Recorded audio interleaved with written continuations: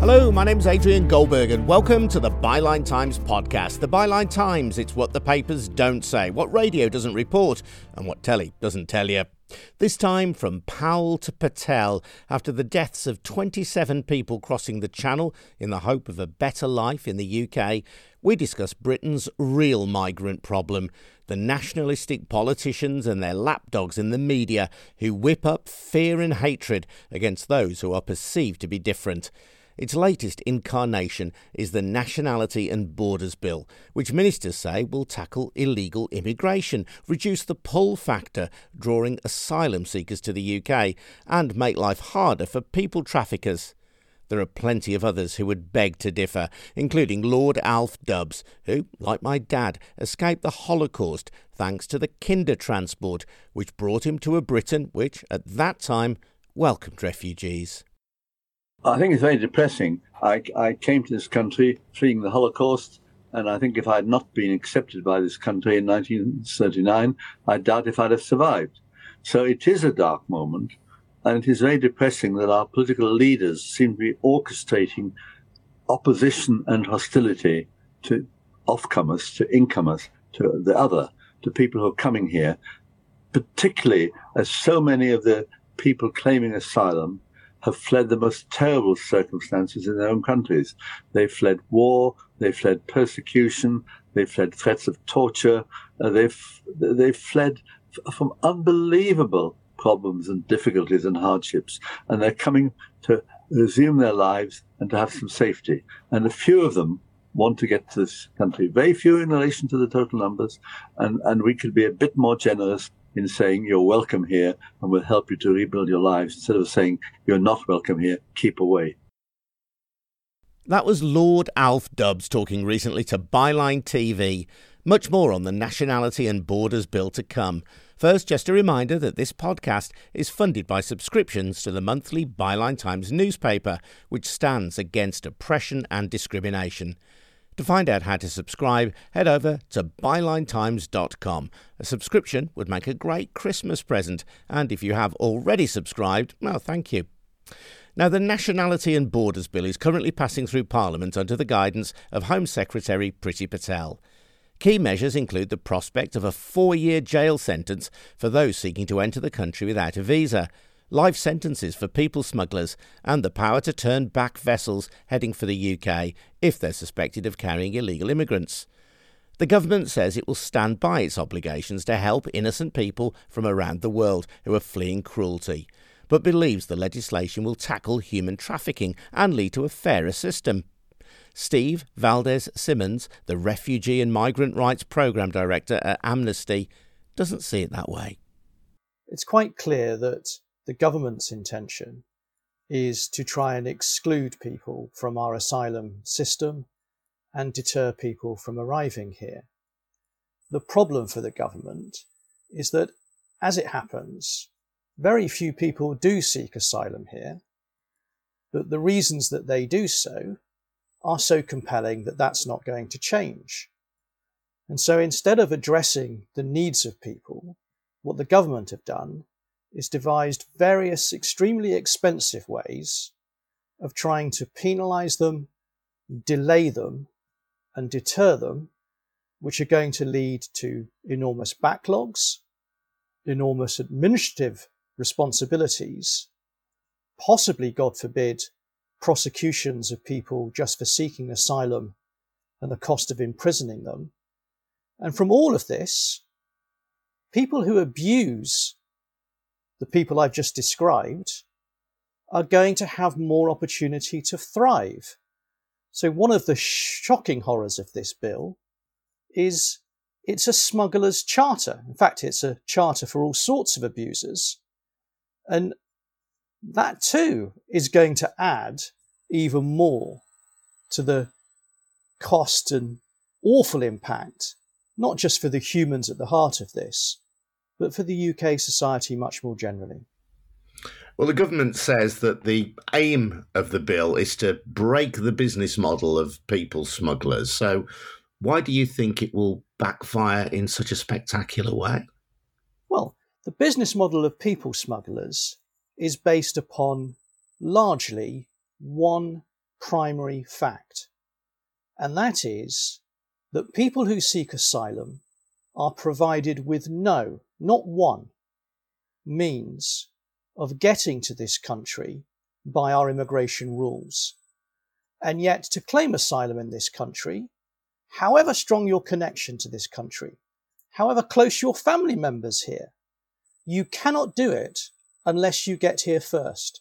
So there is a fantastically presented, gift-wrapped opportunity to a smuggler because refugees need them. And they need them so desperately because governments then add all sorts of barriers to the journeys they must make, that it means smugglers can be as ruthless and exploitative as they like, because refugees and their ultimate right to seek asylum is so wholly dependent on the smuggler. And this bill, rather than providing any alternative for the refugee, rather than making opportunity for the refugee to escape the smuggler, instead just seeks to compound that by more and more barriers to the refugee's journey, so more and more opportunities for the smuggler to exploit.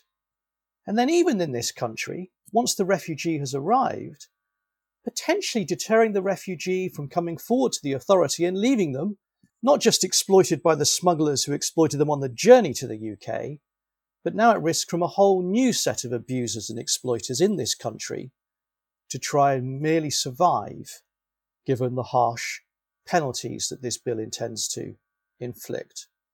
How will asylum seekers be potentially criminalised by coming to this country? The first thing is simply to make the entry to this country by a journey that has not been pre-authorised a criminal offence carrying a maximum 4 years imprisonment sentence. Now, given that the vast majority of refugees who come to this country, relatively few people, but nonetheless, have no pre-authorised route offered to them, this is all they can do. And they are exercising their right to seek asylum, but this government will criminalise that with, as I say, a 4 years prison sentence. But on top of that, the bill also proposes a sentence of life for anybody who does anything, however motivated by humanitarian concern, however selflessly, however for no gain whatsoever to themselves, does anything to assist a refugee to reach this country, including, by the way, the poor soul on the inflatable who just happens to be singled out by the authorities here and labelled as having been in charge of the boat that brought him or her and a few other people with them. Life imprisonment for doing nothing more than seeking asylum or assisting someone to do that. This isn't about the smugglers, the abusers. They don't do anything for no gain. This is about humanitarian actors who do so for absolutely no profit. Yeah, it should be made clear, I think, that the RNLI has been excluded from that provision. The government's argument would be that by imposing such threats against people who seek to come to this country, if they are already in what is perceived to be a safe country, most likely to be France, it would deter them from coming to this country. Don't they have a point? Well, they quite clearly don't, and we don't have to look very far back to see how extraordinarily bad their point is. Only a couple of weeks ago, 27 people, 3 children, 1 pregnant woman, died in the English Channel trying to make the very journey that we're just describing. They died because no safe route for them, and all that was available was the risk of an inflatable that was clearly not seaworthy and cost them their lives. Has that deterred anybody from seeking to exercise their right to seek asylum here, where they have friends and family, where they feel more connected, or because the squalor and indeed violence in northern France that a minority of refugees in France receive, no doubt, but nonetheless real, is not safe at all for those people. So of course it doesn't address that. And of course it won't deter people. It will just add to the cruel and harmful things that are done to them on these extremely dangerous journeys to exercise nothing more than their very right to seek asylum here. The UK is a signatory to the 1951 Geneva Refugee Convention, and you believe that this bill contravenes that commitment. Why? It's almost too difficult to answer that question because there are so many things in this bill that are incompatible with that convention. But fundamentally, the convention is based on a principle that the world, the international community, all states are jointly responsible for ensuring that people fleeing persecution can find safety, can seek it and receive it. And everybody is supposed to share in that commitment. This country does not do so. It hasn't done so for a very long time. And everything to do with refugees and asylum in this bill is designed to do even less, indeed far, far less, in terms of taking the responsibilities that are ours, by shunting them back to other countries, by seeking to block people even exercising their very right to seek asylum, by punishing people for doing no more than exercising that right, and indeed by introducing, wholly unilaterally, a complete reinterpretation, according to the Home Office, of what that convention means, seeking essentially to confine it so as to exclude the responsibilities under it from us, even while we demand that others should meet them instead of us. Is there a legitimate distinction to be made, do you think, between those fleeing persecution, those who fear for their lives in far-off countries, and those who are seeking to come to Britain to make a better life for themselves? Well, there is, and that's why we have an asylum system. The whole purpose of asylum systems here and elsewhere is to ensure, firstly, that every single person is treated humanely and with respect, whatever the reasons they have chosen to make their journey, and then to understand which of the people who have made their claims are entitled to asylum and which are not. That's what asylum systems are meant to do, and then to ensure that those who are properly identified as refugees receive the asylum they're entitled to, and those who are properly determined not to be refugees, if they have no other good claim to stay, can then be addressed in terms of seeking to return them to the places they have come from.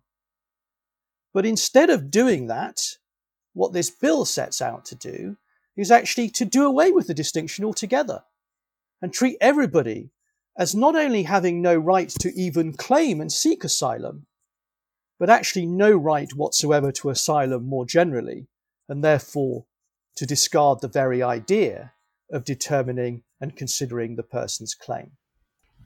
And yet the government presumably believes it's acting in concert with the wishes of the British people. It seems to have support from many elements of mainstream media. This is the government arguably doing what the public wants. Well, I don't think it is that. I think what the government has successfully done, and let's face it, it has an awful lot of taxpayers' money to ply into its PR machine. It has successfully given the impression that this country, firstly, is receiving an inordinately large number of people seeking asylum, and that very few of them have any entitlement to it, and that therefore there need to be desperate measures taken to address this. None of this is true. The reality is that very, very few people seek asylum in this country compared to places elsewhere, including, for that matter, France. And the great majority of people who do seek asylum here are, and are found to be, refugees. And maybe if the government was just honest with the British people, there could be some sensible discussion and debate about what could be done to improve our asylum system, rather than this wrecking bill that promises to do an awful lot of harm to people at enormous cost to the taxpayer and satisfy none of the excitement, false excitement, that ministers have encouraged in many people. Steve Valdez-Simmons from Amnesty. His criticisms echo concerns raised by MPs on the Joint Committee on Human Rights, which also believes that parts of the bill would breach the UK's international obligations. According to the United Nations, the UK received 37,000 asylum applications in the year to June 2021. That's lower than Germany, France and Spain. And when population size is taken into account, we were 17th in the league table for asylum applications across the EU and former EU countries. It's also worth noting that worldwide, around 85% of refugees live in developing countries, not wealthy industrial nations like Britain. Maddie Harris is the founder of the Humans for Rights Network, which documents violations and abuse against refugees, asylum seekers and migrants. Her organisation helped to bring to light the squalid conditions at Napier Barracks, an accommodation centre for new arrivals in Kent. Maddie has been telling me how she first got involved, volunteering in a camp in northern France. My work in northern France was meant to be something that lasted for 5 days. I'm a former festival organiser, so I was drawn to northern France, like a lot of people, seeing the situation as it was unfolding for people at our border, and felt that with my practical skills in, construction, festivals are a lot of the time about making a lot out of not a lot, felt like I could perhaps be useful with some of those skills in what was at the time Grand Santh refugee camp, which was essentially people living in camping tents in the mud. And what did you see there? So when we first arrived, we saw at the time there was about 300 people, but very quickly in the first couple of months, that 300 people grew to 3,000 people. Men, women, and a lot of children, as I say, living in flimsy camping tents, knee-deep mud, piles of rubbish, no medical care, people without adequate footwear, and certainly real issues with sanitation. So, no toilets, no showers, and just a real complete and utter neglect for kind of the basic rights of people seeking sanctuary stuck at our border. Accepting that, of course, everybody's story is different and is their own, what kind of people were seeking to gain access to the UK? People who were fleeing persecution, people who had fled in this particular camp, but also I spent time in Calais as well, people from countries at that time such as Syria, parts of Iraq, Afghanistan, Eritrea, Ethiopia, people from all kinds of places where essentially they were unable to stay. They needed to leave. And a lot of the time we met people who had some kind of link to the UK, a lot of people who had language skills, who had relatives here. There were a number of men in Grand Santh at the time who'd actually fled northern Iraq, Kurdistan during the Iraq War, had settled in the UK, had returned home, started families, and then had to leave again. So it's a lot of people with family or cultural or language links to the UK. It's interesting you mentioned 3 countries there, Syria, Iraq and Afghanistan, where the United Kingdom has, at some level, had military involvement. Absolutely. And I think culturally something that is important perhaps for people to think about is, the UK has spent many, many years kind of perpetuating this narrative of the UK as somewhere that upholds human rights, that is here as a country to, really honour those rights of people. So I think a lot of people have a connection, as you say, whether it be to active conflict or the support of UK armed forces, but also the narrative that we perpetuate about what the UK is and what it means. That's a pull factor. That makes us seem attractive to people who live in states of persecution. Yeah, I mean, I think that the kind of conversation about pull and push factors is a complex one. I mean, ultimately, as we all know or should know, that it is really a very small number of people that choose to come to the UK. The primary reason why people are leaving is because they're being pushed to do so. And what concerns did you have about abuses in the camp that you saw? It was honestly utterly shocking to see people living, and the context is hard to explain, but you'd walk off a residential road down a pathway into a bit of woods that used to be an old football pitch. You've got people living in their houses meters away from children living in the middle of a swamp, essentially. It was also and continues to be quite a dangerous situation, as our government likes to do, blaming smugglers. Smugglers are fulfilling a function, supply and demand, but also those smugglers often are incredibly violent people. So it was also quite a dangerous situation. And there were regularly gunshots fired in the camps and also, injuries and that kind of thing where people were harmed as a result of actions taken by smugglers. And the desire to find a sanctuary also makes people vulnerable, I guess. Yeah, I think people are often quite open to rumour and exploitation. I mean, I was just in France at the end of last week and heard once again from people, we're a new face, somebody speaking English saying, oh, we've heard that the English are going to come over in buses and pick us up. And these are rumours that are spread by smugglers.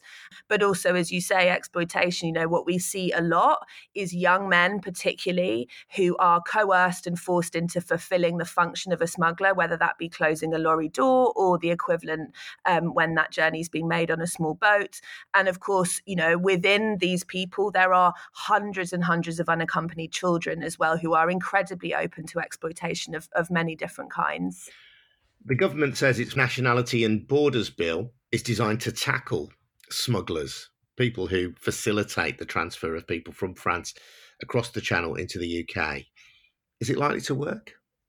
No, my view is no. I think what we've seen with the closing down of some of the routes that were previously used, such as using a vehicle of some kind to come over to the UK, smugglers are very agile, very financially able to shift and sort of twist and turn the ways in which people are coming, they're facilitating those journeys. I mean, and ultimately, I think while there are still push factors, this is certainly something that will not stop that. I think all this will do is make journeys more dangerous, more expensive, and essentially force people further into the hands of smugglers, because they will continue to be the only way of that journey being facilitated.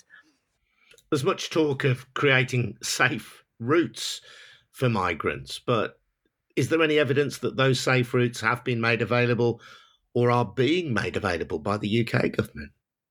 I think they are incredibly limited. There's recently been an article this week which talks about hundreds of Syrian refugees in countries such as Lebanon who did attempt to and were theoretically accepted to be transferred to the UK, and they are still waiting in dire conditions.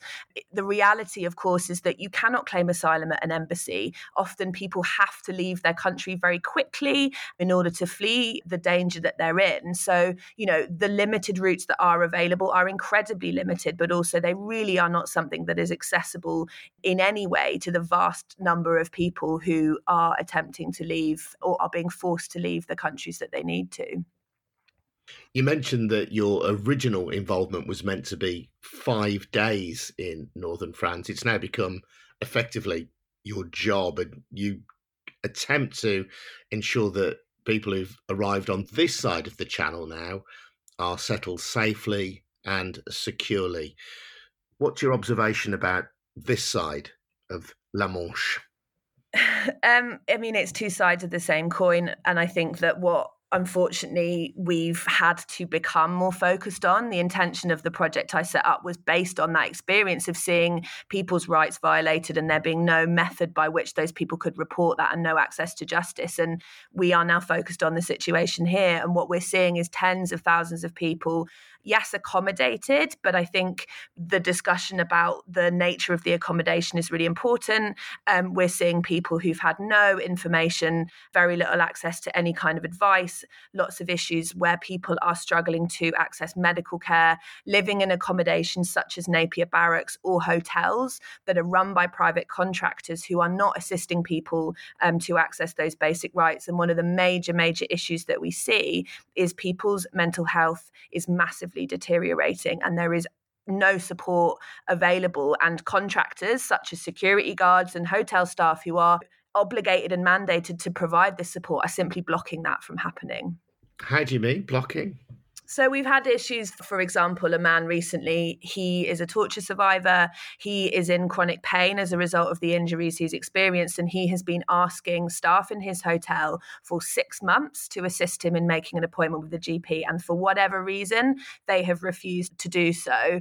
And that is an example of some of the sorts of situations that people are ending up in. You know, people getting to the point where they have run out of a vital medication, such as medication for diabetes or epilepsy, and they're just not being assisted in doing so. And of course, for some people who speak English, it may be possible for them to directly access that. But a lot of people are reliant on translators and simply are void of information as to how people can access that support.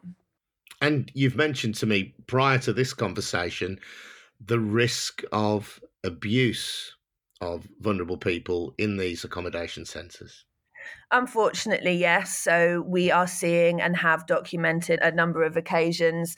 There's a real complete lack of oversight or scrutiny of who these people are running these accommodations, what training they've had, what skills they have. And we have on one occasion a woman disclosed to us that she was offered preferential treatment, that staff in a hotel would buy her items in exchange for being intimate with them. We have seen arbitrary evictions of people taking place where they have simply been dumped on the road and told that they're not allowed to live in an accommodation anymore.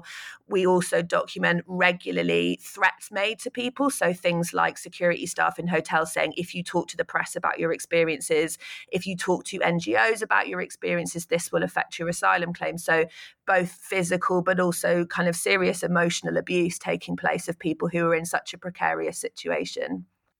And that's not true, I take it. You can speak freely if you are in an accommodation centre to the press or speak to an NGO about your situation. Of course, and you are able to, but I think what we have to remember is people have arrived in this country, been dumped in an accommodation. There is a vacuum of information. And so the reason this person or these people have come here is to seek sanctuary, to seek safety. Their asylum claim is the most important thing. And so if somebody you perceive as being there as a person of authority is saying that to you, we do see that that takes effect, and that can be very distressing for people. What do you make of the thrust, then, overall of the Nationality and Borders Bill? It's hostile. It's a continuation of this kind of ever-growing hostile policy. And what it seeks to do is to further demonize and criminalize people seeking sanctuary. I mean, from my perspective, this is certainly not the country that I believe I wish to be from. This is certainly not the attitude that I have. And I know others share that we should be creating safe routes, but also a safe, welcoming reception for people. And this bill is deeply, deeply troubling. You know as well as I do, Maddie, that there are people in this country who share a different view and who see people seeking asylum, people who are refugees, people who are economic migrants, whatever, people seeking sanctuary in this country, see them as spongers and scroungers, and all of that lexicon is employed against these people. And that point of view is echoed, perhaps not in those terms these days, but is echoed nevertheless in the attitudes of much of the mainstream media, is echoed in part by the government. How do you feel about that? I think that, I suppose the first thing I'd say is that unfortunately is often based on perhaps a slightly inaccurate view, or inaccurate information rather, of the level of support and the kinds of situations that people seeking sanctuary are in. I would also say that, you know, it is not the fault of someone seeking sanctuary that people perhaps feel like they have been left behind, like they have been forgotten. We have to remember that the decisions that perhaps leave others in incredibly difficult situations are not the fault of the person seeking sanctuary. They are the responsibility of the government. You use the word sponger. I think people should recognise, firstly, people are living off, currently most people live off £8 a week. As an asylum seeker, you only receive £39 a week, but also no one's able to work. And the vast majority of the people that we meet simply want to start their life again, and they want to contribute to society. None of these people are asking to be financially supported in any way. They would like to be able to work. And once again, that is a governmental policy that prevents them from doing that. I also think that it is a demonizing. I think it's a very well used historical policy of essentially kind of turning two groups of people or two individual people in on one another to divert away from ultimately where the responsibility lies as to the situations that people are in. So what would your message to the House of Lords be now as it takes on the bill which has been passed in the Commons? Remember your humanity. There are thousands of people, both those who have experienced firsthand what it's like seeking safety and organisations and activists who stand in solidarity with people seeking sanctuary, saying very clearly and very loudly, this bill is not going to achieve what the government states that it will, make channel crossings unviable, stop people coming to this country irregularly. What it will do is cause further harm. And I think we all have an obligation to ensure that the UK is a place of safety and sanctuary for people, and that people who've experienced this need to be listened to. In recent times, the Home Office has been housing refugees in Napier Barracks, a former army barracks in Kent, and people there have been speaking out against the conditions. What would you say about that? We work with the men in Napier Barracks. The government has on numerous occasions called Napier Barracks a pilot project, some kind of test as to what an accommodation or reception centre would be. And what we're seeing is how utterly appalling and how harmful and damaging that place can be. And I think it's really important to remember that these people are people who've been through unimaginable trauma, but these people are going to end up in our societies. To look at this another way, we should be providing, adequate care and support to people, but also what benefit is there to anybody to perpetuate harm and to continue to harm people once they are in the UK? Of course, when we have situations like Folkestone, the government will sometimes say, well, we need to process these asylum seekers better. One idea is to process them. We're talking about human beings here. The word process is used. We need to process them perhaps offshore. Now, there was talk of Albania, which has resisted the idea, Norway, but the very idea of taking human beings who are seeking sanctuary in the UK, taking them thousands of miles away to assess their claim. What do you think of that? I think it's utterly abhorrent. And I think that we also have the benefit, if you would like to put it like that, of understanding quite how harmful it can be. People were held for years in offshore detention from Australia, and some of those former detainees have recently spoken about how appalling that experience was for them. So, this is a country, the UK, that is looking at how harmful a process and a policy of this can possibly be, well documented, and still decide to do that. And I think it's the least human approach that we could possibly be taking. But if you want to look at it another way, it's also financially utterly ridiculous, because what you end up with is people held for years and years and years in a facility of some kind who perhaps after a far shorter period of time, if their claim was adequately considered in the UK, would be working and would be contributing to our society. So either way you choose to look at this, whatever your sort of priorities are, is totally inhuman and makes absolutely no sense to anybody. Maddie Harris from the Humans for Rights Network. Now, I come at this story not just as a journalist, but as the son of migrants. My mum grew up in poverty in Ireland and came to the UK to make a better life for herself. My dad was a refugee from Nazi Germany who came on the Kindertransport as a child just weeks before the outbreak of World War II. I wonder if he would be welcome today, and I'm disturbed by the othering of asylum seekers and settlers generally in the UK over recent years. I wondered if Byline Times editor Hardeep Matharu, a second-generation immigrant like me, had experienced similar feelings. Yes, I agree with you on that, Adrian. This othering and the developments of recent weeks around government policy and the so-called refugee crisis, which is being amped up into a crisis by Priti Patel and the Home Office and Boris Johnson. And obviously that real tragedy in which 27 people died in the Channel. I think it's really concerning what's happening. And what's really interesting about this is this othering, this policy of othering has been around a long time. But in terms of the Conservatives, it was something that was overtly rejected in 1968 when Enoch Powell made his infamous Rivers of Blood speech. And I recently went back to reread that speech. And it's very, very interesting, not only for the things that are already commented upon, such as how Enoch Powell talks about a constituent who has all these concerns about people coming into the country, and it's in the voice of his constituent, a white man who he describes as just sort of an ordinary working man who's really concerned about these things. But what's really striking about reading Powell's speech again now is how much emphasis there is on this future threat from others.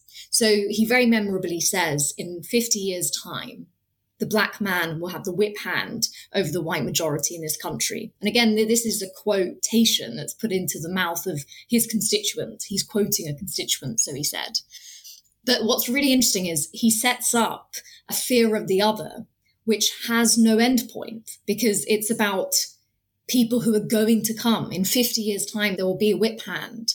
There's always going to be a threat that's trying to encroach and change who we are and change our culture. And he even says, going on in the speech, that what he is saying is very difficult, not just because no one wants to say these sorts of things, but also because what he's talking about is something the government should be concerned with, not just now, but it's a future problem that the government should be concerned with in the present. And what was really striking, obviously, we know that he was sacked from his position in the cabinet. He's very much ostracized. The Conservative Party at that time said that his views were not acceptable. They weren't their views. And I think what we have now is Priti Patel has taken those views and put them centrally in his Conservative government. And it's all about othering. And it is really, really concerning that every other day there seems to be a new proposal or a new rhetoric about all these illegal immigrants that are coming and citizens who may not keep their nationality, but only in exceptional circumstances. All of this is a campaign of othering. And I think what's really striking is back in the late 60s, it was something that was deemed unacceptable. The Conservative Party in its current form has essentially moved into that space. It is now. And Powell was really clever. He said it's a future threat. It's always going to be coming. It's on its way. And I think that's what Patel is doing. We're always talking about these immigrants that are on their way. They're illegally coming. They're coming because they think they can stay in hotels. It's very dangerous because the human face in it is completely lost. So it takes a tragedy, as what happened in the Channel, for the humanity to return to these conversations. But they're conversations ultimately that are politicized, where they're trying to strip humanity out of it, amp up the fear of the other. And I do, more than any time that I've lived in this country. I was born in this country. My parents weren't, but I was born in this country. I'm a British citizen, but there's never been a time I can remember living here and growing up here that I feel the othering as I do now. It's something that I have become palpably aware of in the past few years under this government, that actually it's not necessarily a done deal, that we, you, me, Adrian, people like us are safe in our own country necessarily. And that's horrific to feel that somewhere in your psyche, in your conscience. And the heavy irony of this as well is that Powellite baton is being carried by a Home Secretary who is herself the child of immigrants. It's very perplexing, and it's something I've tried to use my own experience to try to bring some understanding to it. So my mum grew up in post-partition India, and my father grew up in British Kenya. And so they married here in the UK, and me and my siblings were born here. Priti Patel, so I understand it. So her parents, who were living in Uganda, Asian Ugandans, they actually moved to the UK. I understand it because her father had an opportunity to study. And so they moved here, and Patel was born in the UK. And they moved here just a few years before Idi Amin expelled the Asians from Uganda. So as I understand it, when that happened, Priti Patel's grandparents and some of her wider family then had to leave Uganda, and they came and joined her parents in the UK. So I think there's a lot of ambiguity around her situation, but I would say it's absolutely fair to say her parents are migrants who came here looking for opportunities, and her grandparents had to leave Uganda. So they were refugees. And so, yeah, she's the daughter of immigrants, the granddaughter of refugees.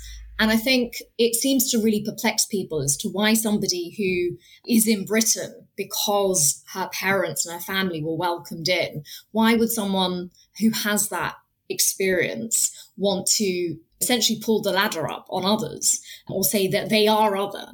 And I think what's really interesting here is the sort of feeling that some migrants or immigrants have, including my father's generation. You know, he grew up like Patel's family in British Kenya. They grew up in British Uganda. And it was a very stratified society. So you had a number of Asians living in East African countries, and they were very much sort of occupying the middle class rungs of life there, you know, in terms of the work they were doing, in terms of society. There was still a colour bar. My father remembers the colour bar in Kenya. So there were certain areas Indians couldn't go into. Discrimination was rife. But there was a sense that the Indians and the Asians, the position they occupied in these countries, was middle class. It was below their white rulers, but it was above the population whose country it actually was. And so there is something about this dynamic, which I think is underexplored, of East African Asians who then, you know, double migrants who then ended up in Britain, in a way bought into an idea, I think, from my experience, of what Britishness was, having lived in this stratified society in which they were given relative opportunity. And they've almost sort of internalized that to the extent they're more British than British. You know, they really believe in those values. And then often a lot of them came to the mother country, as Patel's family did, as my father's family did. And for them, it was sort of Britain is an ideal of something that they've really bought into. And when I've asked my father before about, well, what about the racism you faced when you came to the UK? How did you deal with that? And he said, well, I had racism in Kenya. That is a normal part of the experience. And therefore, what you did was you kept your head down and you didn't think too much about the discrimination. You just got by. And I think what's really interesting is, I've talked about this before, you know, my father and a lot of people I know who had the same background voted for Brexit, partly because they felt no affinity to Europe. So they couldn't, you know, for them, the experience of European migrants coming to Britain to exercise their free movement and come for jobs, and it was significantly different type of migration from what my father and that generation connected to the empire and the Commonwealth had experienced. And of course, you know, in empire, so many people from the colonies fought in both world wars, and there was such a contribution that I think was made before and after empire.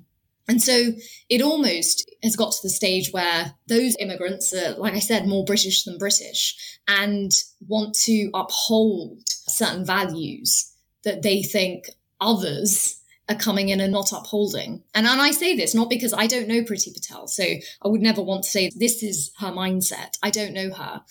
But I do know that what we don't ever talk about is the imperial dynamics that stay with us, especially from these very stratified societies in which empire not only represented a form of repression, but also opportunity. That sense of imperial hangover played out very much in Brexit. And I think of the poster that Nigel Farage stood in front of, the one showing what appeared to be thousands of people in a queue with the banner headline "Breaking Point," warning that if we remained within the European Union, there would be continued mass migration into this country. And Brexit, I think, weaponized othering people. Yeah, it absolutely did. And what's really significant about this is obviously Farage was doing that. And he was doing it for a number of years before.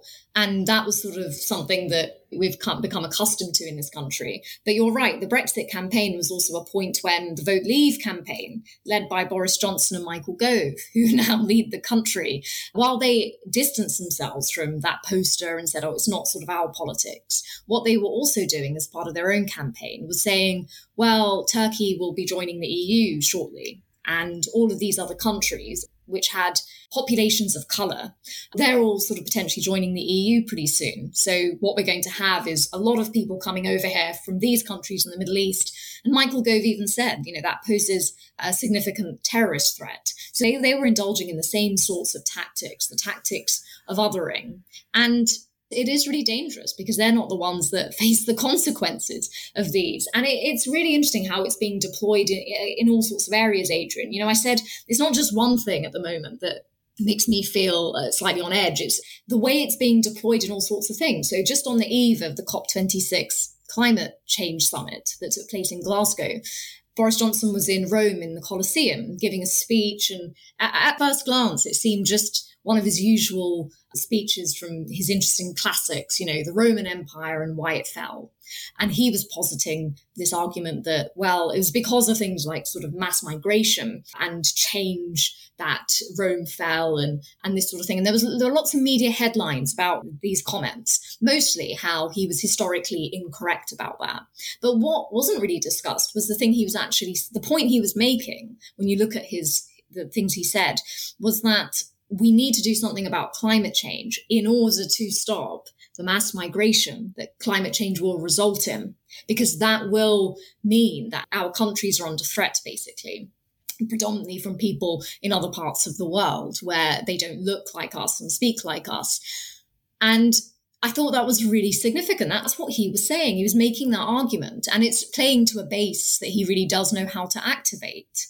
And it was, again, the echoes of we need to protect our island nation from these hordes of people who are coming here to ruin us. And so the othering is at the heart of this government, I think. And in the absence of any policies to actually improve people's lives, the levelling up agenda, keep hearing about it, but there's no details on it. In the absence of living standards improving or people's lives getting materially better, what we're having is, I would say, their ultimate weapon, this government, which is othering and fear of others, which stems to Enoch Powell. And Powell was clever, as I said, because it's a continuing future threat. It can be deployed all the time because it hasn't yet ever come to fruition. It's always coming.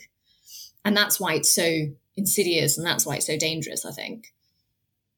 And to go back to Powell, in that infamous speech in Birmingham, he used a classical allusion himself, didn't he? He said, like the Roman, I seem to see the river Tiber foaming with blood. The idea that you can wrap up this othering in classical allusion and somehow it's okay. And when you start looking at the practicalities of what this Nationality and Borders Bill will mean in practice, the idea that people fleeing for their lives might be turned back by the authorities in this country, turned back whilst at sea to face the dangers of the English Channel, I find that absolutely chilling. And the idea that we have MPs and media willing to countenance this without that being the outrage of this story. Let me turn that question on you, Adrian. How do you feel about those sorts of proposals, given your father came here on the Kinder transport? So do you feel in recent years, or have you always felt, this sense of fear of the other and how that impacts you as the child of people who would have been seen as others? We're talking about desperate people on the sea who might be turned back by the authorities acting on behalf of this country. That absolutely chills me to the bone. I grew up, as you've suggested, as someone who perhaps wanted to be more British than the British in the way that your father did. I followed the England football team abroad and saw a refuge in that identity. And my parents were never anything other than assimilated into this country, worked hard all their lives, paid their taxes, and were always good citizens. And for me, that was just the natural way of being. But I think the rhetoric around refugees and asylum seekers in this country has made me question the supposed liberal attitudes, the tolerance of this country. I've grown up with politicians, mostly conservative politicians, questioning the scale of migration, questioning the kinds of people who come to this country. But I don't think I've ever seen anything quite as vicious and as nasty as this. And it makes me think, well, if this country is in the hands of people who, but for an accident of date and time, would have turned away my dad, then I might not be here today. And if we haven't learned the lesson of that period in history when my dad came here and was seeking to backtrack on it, how British honestly can I feel? How can I transmit to my children, who are like me now, of German, Jewish, Irish, Catholic heritage, and also now through their mum, of South Asian heritage? How can I say to them that they live in a country which values all human lives equally? Honestly, I don't think I can. Yeah. And this notion of good citizens and bad citizens, or, good and bad immigrants, and those distinctions are still being made. Even when we take the Windrush scandal, for example, and again, it's been in the news recently because of the lack of compensation that's been paid to the people who were caught up in it. And I think widespread condemnation of what happened with regards to that. And there was a lot of media coverage about it. And thankfully, it really caused outrage. And I think it really exposed something about this government and its immigration policy and its wider lens it looks at these things through. But I thought what was really interesting about that was a lot of the framing around the Windrush scandal was that the people who had been caught up in it had contributed to this country and had lived here, so many years and had essentially played by the rules. And I think that's a really striking thing, that regardless of any of those details about their lives, they're humans who this happened to, which was an appalling thing. And I think, again, the fact that it was talked about through the lens of these citizens are good citizens, good immigrants. The Windrush generation played by the rules. They came here, they contributed, they assimilated. And for this to happen to them is appalling. It would have been appalling whether they had had a job for 30 years or claimed benefits for 30 years or, it's not predicated on them being good. It's the fact that this was happening to them as people. And I think that point isn't really looked at enough, that we're still viewing all of this in terms of that lens. And for example, while we're talking about the migrants who are coming in boats and the lack of development on the Afghan scheme, was meant to be taking 20,000 Afghan refugees over a number of years, so it is quite vague. All the time this is going on, there are tens and tens of thousands of people from Hong Kong who are applying for British overseas passports, which will set them on the path to British citizenship. And rightly so, because they are increasingly coming under a draconian way of life in Hong Kong, former British colony. Beijing is clamping down on the rule of law, on the right to protest, on the free press. All of these things are happening. And so rightly, the UK government has said, well, anyone born under the era that we were in charge, i.e. pre-1997, you've got a home here with us. And so the narratives around people coming from Hong Kong or applying to come here, well, Adrian, we don't really hear much about it, do we? There's no headline saying, oh God, tens and tens of thousands of people from Hong Kong are coming here. How will we cope? Have we got room? What about public services? Because a lot of these people actually have grown up British, under British rule, very highly educated. They speak the language. I think, again, the lens is they are good immigrants. They'll be good immigrants. They'll play the game. They'll play by the rules. We won't say that they're other because they'll probably fit right in and won't cause much hassle and keep their heads down. It's that crass sort of thing about the model minority. And so these distinctions are always being made. It's really insidious, and it can be subtle for people who may not know what to look for, but it's still happening. And I think that categorization, just finally going back to that point I made about empire, living in these stratified societies. Well, you're lots better than that person, but you're not as good as that person. And so it's still happening. It's still happening for those of us caught up in it. And I think that is a very real experience if people like us, I think, who probably are kind of straddling two worlds, as it were, or certainly I feel that way. I don't really have another world that I can go to in a sense, but I remember just on a final point doing an interview for the BBC with a chap who lived in North Manchester in a very heavily Jewish area, and he talked about always having a suitcase packed in case he needed to flee. Echoes of my father's departure from Germany. And we decided not to include that in his personal story, even though this was a story about modern anti-Semitism, because we thought, well, maybe that sounds just a bit overcooked, a little bit melodramatic. This was only 3 or 4 years ago. I don't have a suitcase packed, not least because I have nowhere else to go to.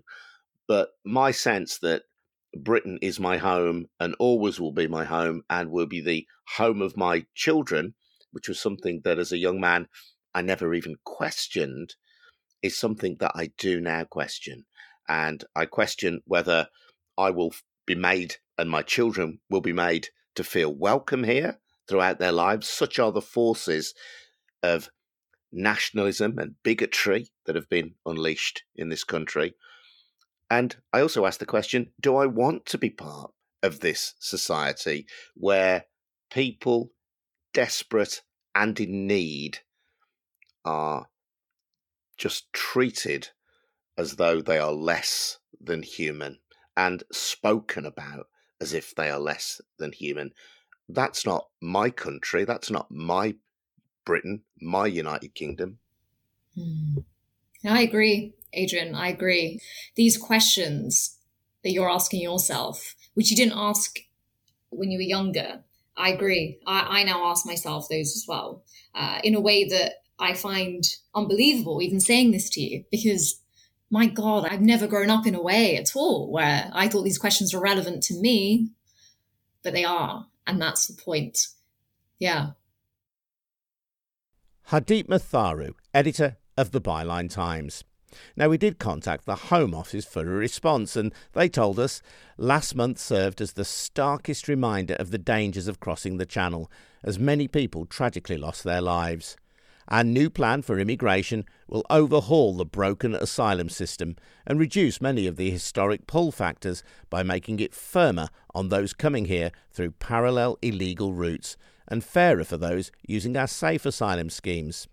The UK has a long history of supporting refugees in need of protection. Since 2015, we have resettled more than 25,000 refugees through safe and legal routes direct from regions of conflict and instability, more than any other European country. That's what the Home Office has had to say. If you've got something to say, feel free to join in the conversation on Twitter, where we're at Byline Times Pod. I'm Adrian Goldberg, and this has been the Byline Times podcast, which is funded by subscriptions to the monthly Byline Times newspaper. Get more details on how to subscribe at bylinetimes.com. Thanks for listening. See you next time.